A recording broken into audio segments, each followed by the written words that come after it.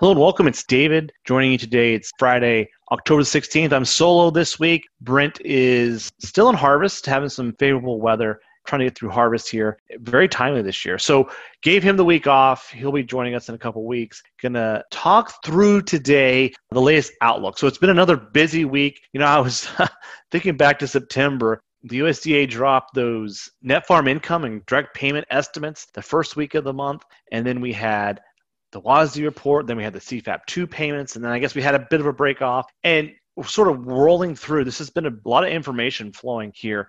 So we're going to step back. This week, I'm going to process and break down the latest commodity market outlook for corn and soybeans. A lot of activity here, a lot of things to keep in mind.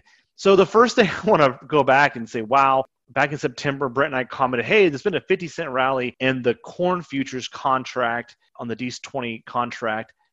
Today, we'd have to change the graph, update the graph, change the scales.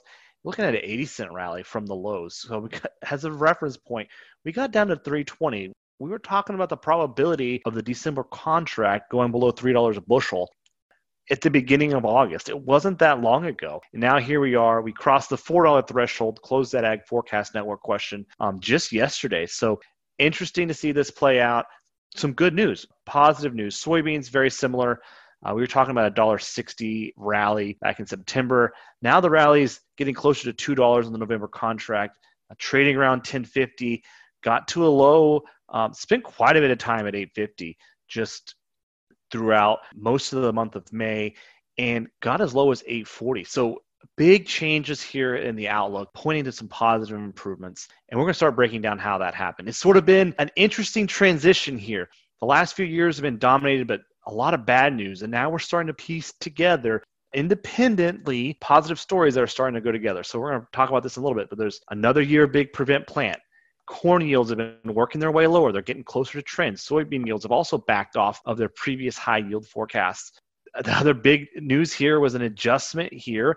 Another other big September, early October piece of news was the USDA adjusted lower the ending stocks for the last marketing year, which are also the beginning stocks for this marketing year that we're thinking about. And so less stocks out there than what we anticipated. A big surprise there, much bigger than what people thought about. And then we have the demand story. So China's coming back, and we're seeing a lot of export activity. So you start to piece all these things together. Each of them by themselves would have been important, but now we're starting to piece together 3 or 4 things together, and you're seeing a little bit of activity and excitement here. I'm going to talk to you about the October WASDE projections. It's going to walk through what happened. The first thing that we saw is that they moved lower the acreage. Acreage adjusted just a little bit lower. It's about 1 million acres lower. They transferred that straight through to the harvested. That's one source of the improvement. Again, this acreage story has been playing out. Keep in mind, we were thinking about 96 million acres, maybe a little more. A year ago, they were talking about 100 million acres of corn. So this has been walked back, but the big story here in the last 6 months has been prevent plant. We wrote some articles about that. On the premium side, make sure you go check that out. The other thing is they pushed yields slightly lower, but it's kind of interesting to think about how 177 was that trend number. We've been forecasting that going back to February, and we're starting to see these numbers move towards trends. So keeping an eye on that. Of course, here was the big surprise. The big surprise, of course, happened with the stocks. And we're going to focus on the beginning stocks. So in September, the USDA thought there'd be about 2.3 billion bushels of beginning stocks going into this 20/21 marketing year. We're down to about 1.99, so almost 2. So they pulled out about 250 million bushels. This is a significance. The other thing that happened is they pulled a little bit out of use, but they only pulled about 100 million bushels out of use. So overall, we got a tighter situation on our hands. So ending stocks dropped from 2.5 bushels based on the September WASDE down to 2.17. So pretty good tightening here, more than a 10% reduction in that ending stocks number. We've been following this along. The ending stocks to use, this is going to be one of these numbers that we look back on and kind of scratch our heads. Back in May, we were thinking 96, 97 million acres of corn. That put this ending stocks to use at about 22.5%. We were staring down the barrel of a train wreck. And that was with trend yields. We've actually seen what would have happened if we would have had a 190 national yield, which history would suggest would have been a pretty big yield. We've worked that lower. September, we got down to 17. Today, we're at about 14.9, coming in right below the 15. The second thing to keep in mind here is that where are we at compared to the most recent years? 2 years ago, we were sitting at about 15.5% stocks to use, about 14% stocks to use. So we're in the ballpark of where we've been last year. This 14 to 15, this is sort of the not too low, not too high. Got to start seeing corn get a little bit lower before the price actions get considerably better. Another thing to keep in mind, this market year average price at the bottom, these don't get a whole lot of attention, but this came in at 360. Keep in mind, I think July or June, that number got down to 310. So 360 is back in the ballpark of where we are. So we've seen corn sort of start to move towards a more positive outlook. Jeff Young, he's been following these corn yield estimates. I think the corn story is interesting, where we started to see yields creep up in the middle of the year, and we started to see them come back lower. And so his models are right there at the USDA estimate, are coming in slightly below. So we'll see how that plays out. We're about to run out of data for this, so we're going to keep this in mind. The last thing I want to point out here, we have moved a lot of the risk off the table. So we are no longer in this trend or May or August WASDE variation. That said, we're still in the neighborhood. And I should probably update this so you can see these data points better. We're in an October-November window here. So we're looking at what's the final number and how far off is October's estimate and then the November estimate. And we can still see a couple bushels of movement. History would suggest the 10 bushel movements are off the table, but maybe a 3 bushel, 4 bushel, that's still in the cards. As we move to November, you can still get another bushel. So we got to keep that in mind. We've taken off the big numbers. History would suggest we've taken off the big numbers, taken off some of that risk, but there's still a few bushels that we've seen move higher or lower in the past. So still some uncertainty here to get resolved. On the soybeans, pulled about 700,000 acres out of soybeans coming from the planted side as well as the harvested side. This yield number of 51.9, and we're going to talk about that in the next slide, that's unchanged. It's still a big number as we think about it. It's the biggest number over the last 3 years, but it's also historically significant. What we saw also is that stocks number came down. It came down about 50 million bushels, about 10% reduction. The other thing that was interesting here is that the USDA increased usage. So usage was at 4.4 billion. Now they've jumped it up to 4.5. It's really this export story. Exports are still staying strong. So they've actually increased the exports from 2.1 billion bushels to 2.2. And we're going to keep an eye on this as we move forward. So soybeans, the story out of WASDE was that, hey, you don't have as much stocks as you thought coming into this current marketing year. We're going to pull acreage down and we're going to increase usage. And the combination of all these things, these were all these were either neutral or they were going to tighten stocks. And at the bottom of the day, they pulled out a lot of stocks. We went from 460 million bushels down to 290.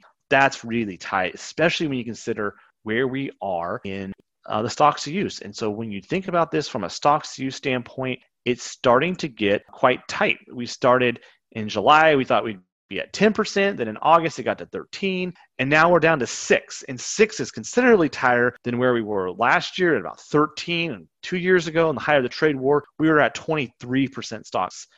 It reminds me of a story when several years ago, a lake where I grew up got really low, and everyone said, it's going to take forever to get this lake filled back up. You know, we've had this massive drought, and it's going to take multiple years of average rainfall to get this lake to fill back up. Well, 3 months later, the lake was full and overfull, and we had a lot of rain. And what was going on is, we went from the winter, which was always dry and a big drought, and all of a sudden you had a wet spring. And so it's always raining in the spring. That's average. And then you had above average on top of that, and you had a really wet conditions. And so 2 years ago, we were talking about it's going to take us years to get this worked through, this 23% stocks to use. Well, what's happened here is we've had massive prevent plant. We've had some big adjustments.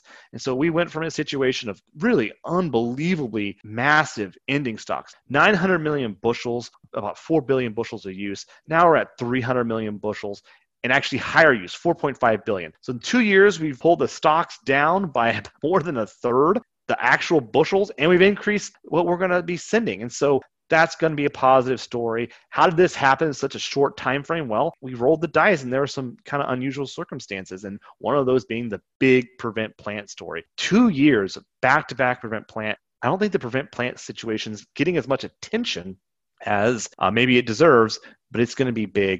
It's positive, right? But it's one of those environments, or it's one of those stories that we can't count on for next year as we plant that 2021 crop. So keep that in mind. All right, the price outlook. USDA has that at 980 for soybeans. That's up a lot from last month, 925 last month. Biggest number we saw before that, or I guess the previous 2 years for the 18 planted crop, the 19 planted crop was about 850. So a big improvement here in the soybean outlook. Soybeans are going to be in the headlines for the next 6 to 8 months. We're going to start talking about that price ratio. Brent and I were looking at this for a project. Soybeans are going to be really competitive next year, and this is part of the story. It's really interesting to see how the soybean story has turned. 51.9 yield, that's unchanged from September to October. That's a big number. History would suggest it's about the 88th percentile. So when we do this departure from trend since the late 1980s, 88% of the crops have been smaller on a departure from trend basis. Only about 4 times have we seen a bigger number. So 55.6, that would be a departure from trend record. We're sitting here at 51.9. Previous estimate high was 53.5 back in August. So we've worked this lower, but it's still a big crop. So we're going to keep an eye on that moving forward. Again, reminding you here that we still have some yield uncertainty left in the deck. So we have 2 years where the October forecast was off by more than 2 bushels from where the final came in at. We moved to November, there's several years that were around that bushel or half a bushel. So we could still see these yields adjust as we move through the rest of the year and we get more and more information as we zero in. To reemphasize this uncertainty goes both ways. And so we've been in a story where things are moving favorably. That could continue, but also it could go the other way. We could see the crop start to get a little bit bigger as we get information. This is something you need to keep your eye on. And my point of sharing this graph and bringing this up for both corn and soybeans is to remind you of how much uncertainty still exists. I think a lot of times we get hyper-focused on a half a bushel or half a bushel movement in soybeans, when history would suggest, hey, quite a few bit of the time, we still have a bushel to 2 bushel of range here that still could be moved. It's always helpful to think about what's my estimate and then what's the range? How much variation could there really be reasonably expected? Finally, something we talked about last month, and I wanted to reemphasize this, is the dollar. I was on a panel earlier this month, and someone's made the comment, if you'd have told me with 100% certainty that the COVID pandemic would be happening on January 1st of this year, I'm not sure I could have taken a position in the market and made money off that. And not that you should have been doing that, but the point that he was trying to make, which was a good point, is this thing has gone all sorts of different directions. And so here's the dollar. The dollar shot higher, and then it came back to sort of pre-COVID levels. So that's a story we've been thinking about. We broke it down in an article here a few weeks ago, and the dollar's a little more complicated than just that. So we took the dollar. So on average, the dollar shot higher and then came back to pre-trade war levels. But when we separate it into 2 components, the dollar against emerging economies and the dollar versus advanced economies, we get 2 different stories. So the dollar versus advanced economies has actually gotten weaker. The dollar versus emerging economies has gotten stronger. So the trend was still the same. It got really strong, and then it weakened, but the relative change from before the pandemic is different. And so we have sort of, on average, it returned to pre-trade war levels. But when you break it apart, it's still stronger in these advanced emerging economies. And why that's important is because think about our competitor in South America and Brazil. So that is an opportunity for those growers.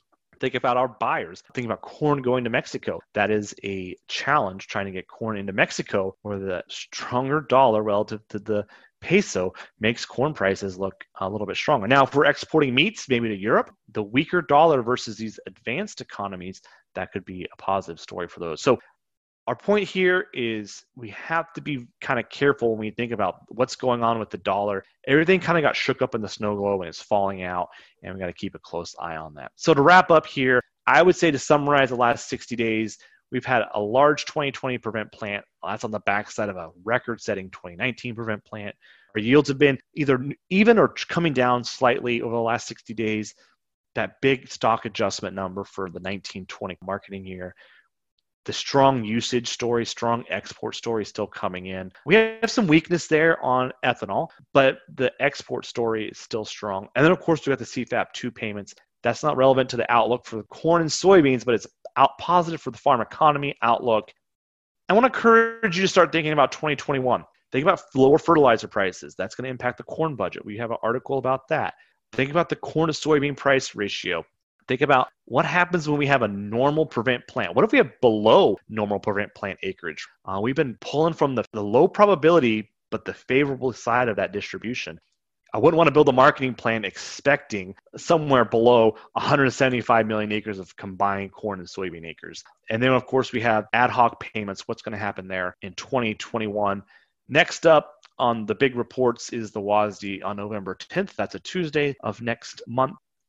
Keep in mind, we have those forecast network questions about trend yields. Going to keep dialing those in, and we're going to see where those at. The corn one, 177.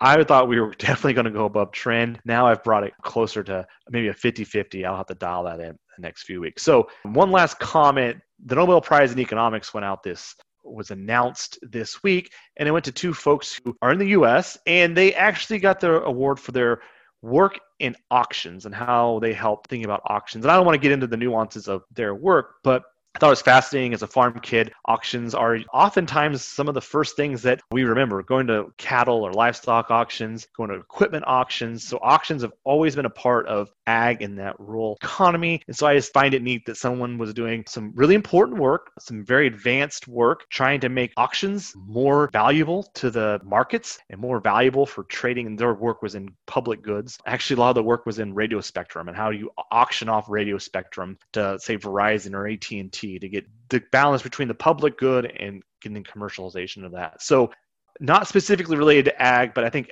ag is very accustomed to auctions and different types of auctions and different ways we auction goods off. I thought that was a neat connection for us to think about. So again, thanks for joining. We'll be back in a couple weeks. Stay curious and update your forecasts.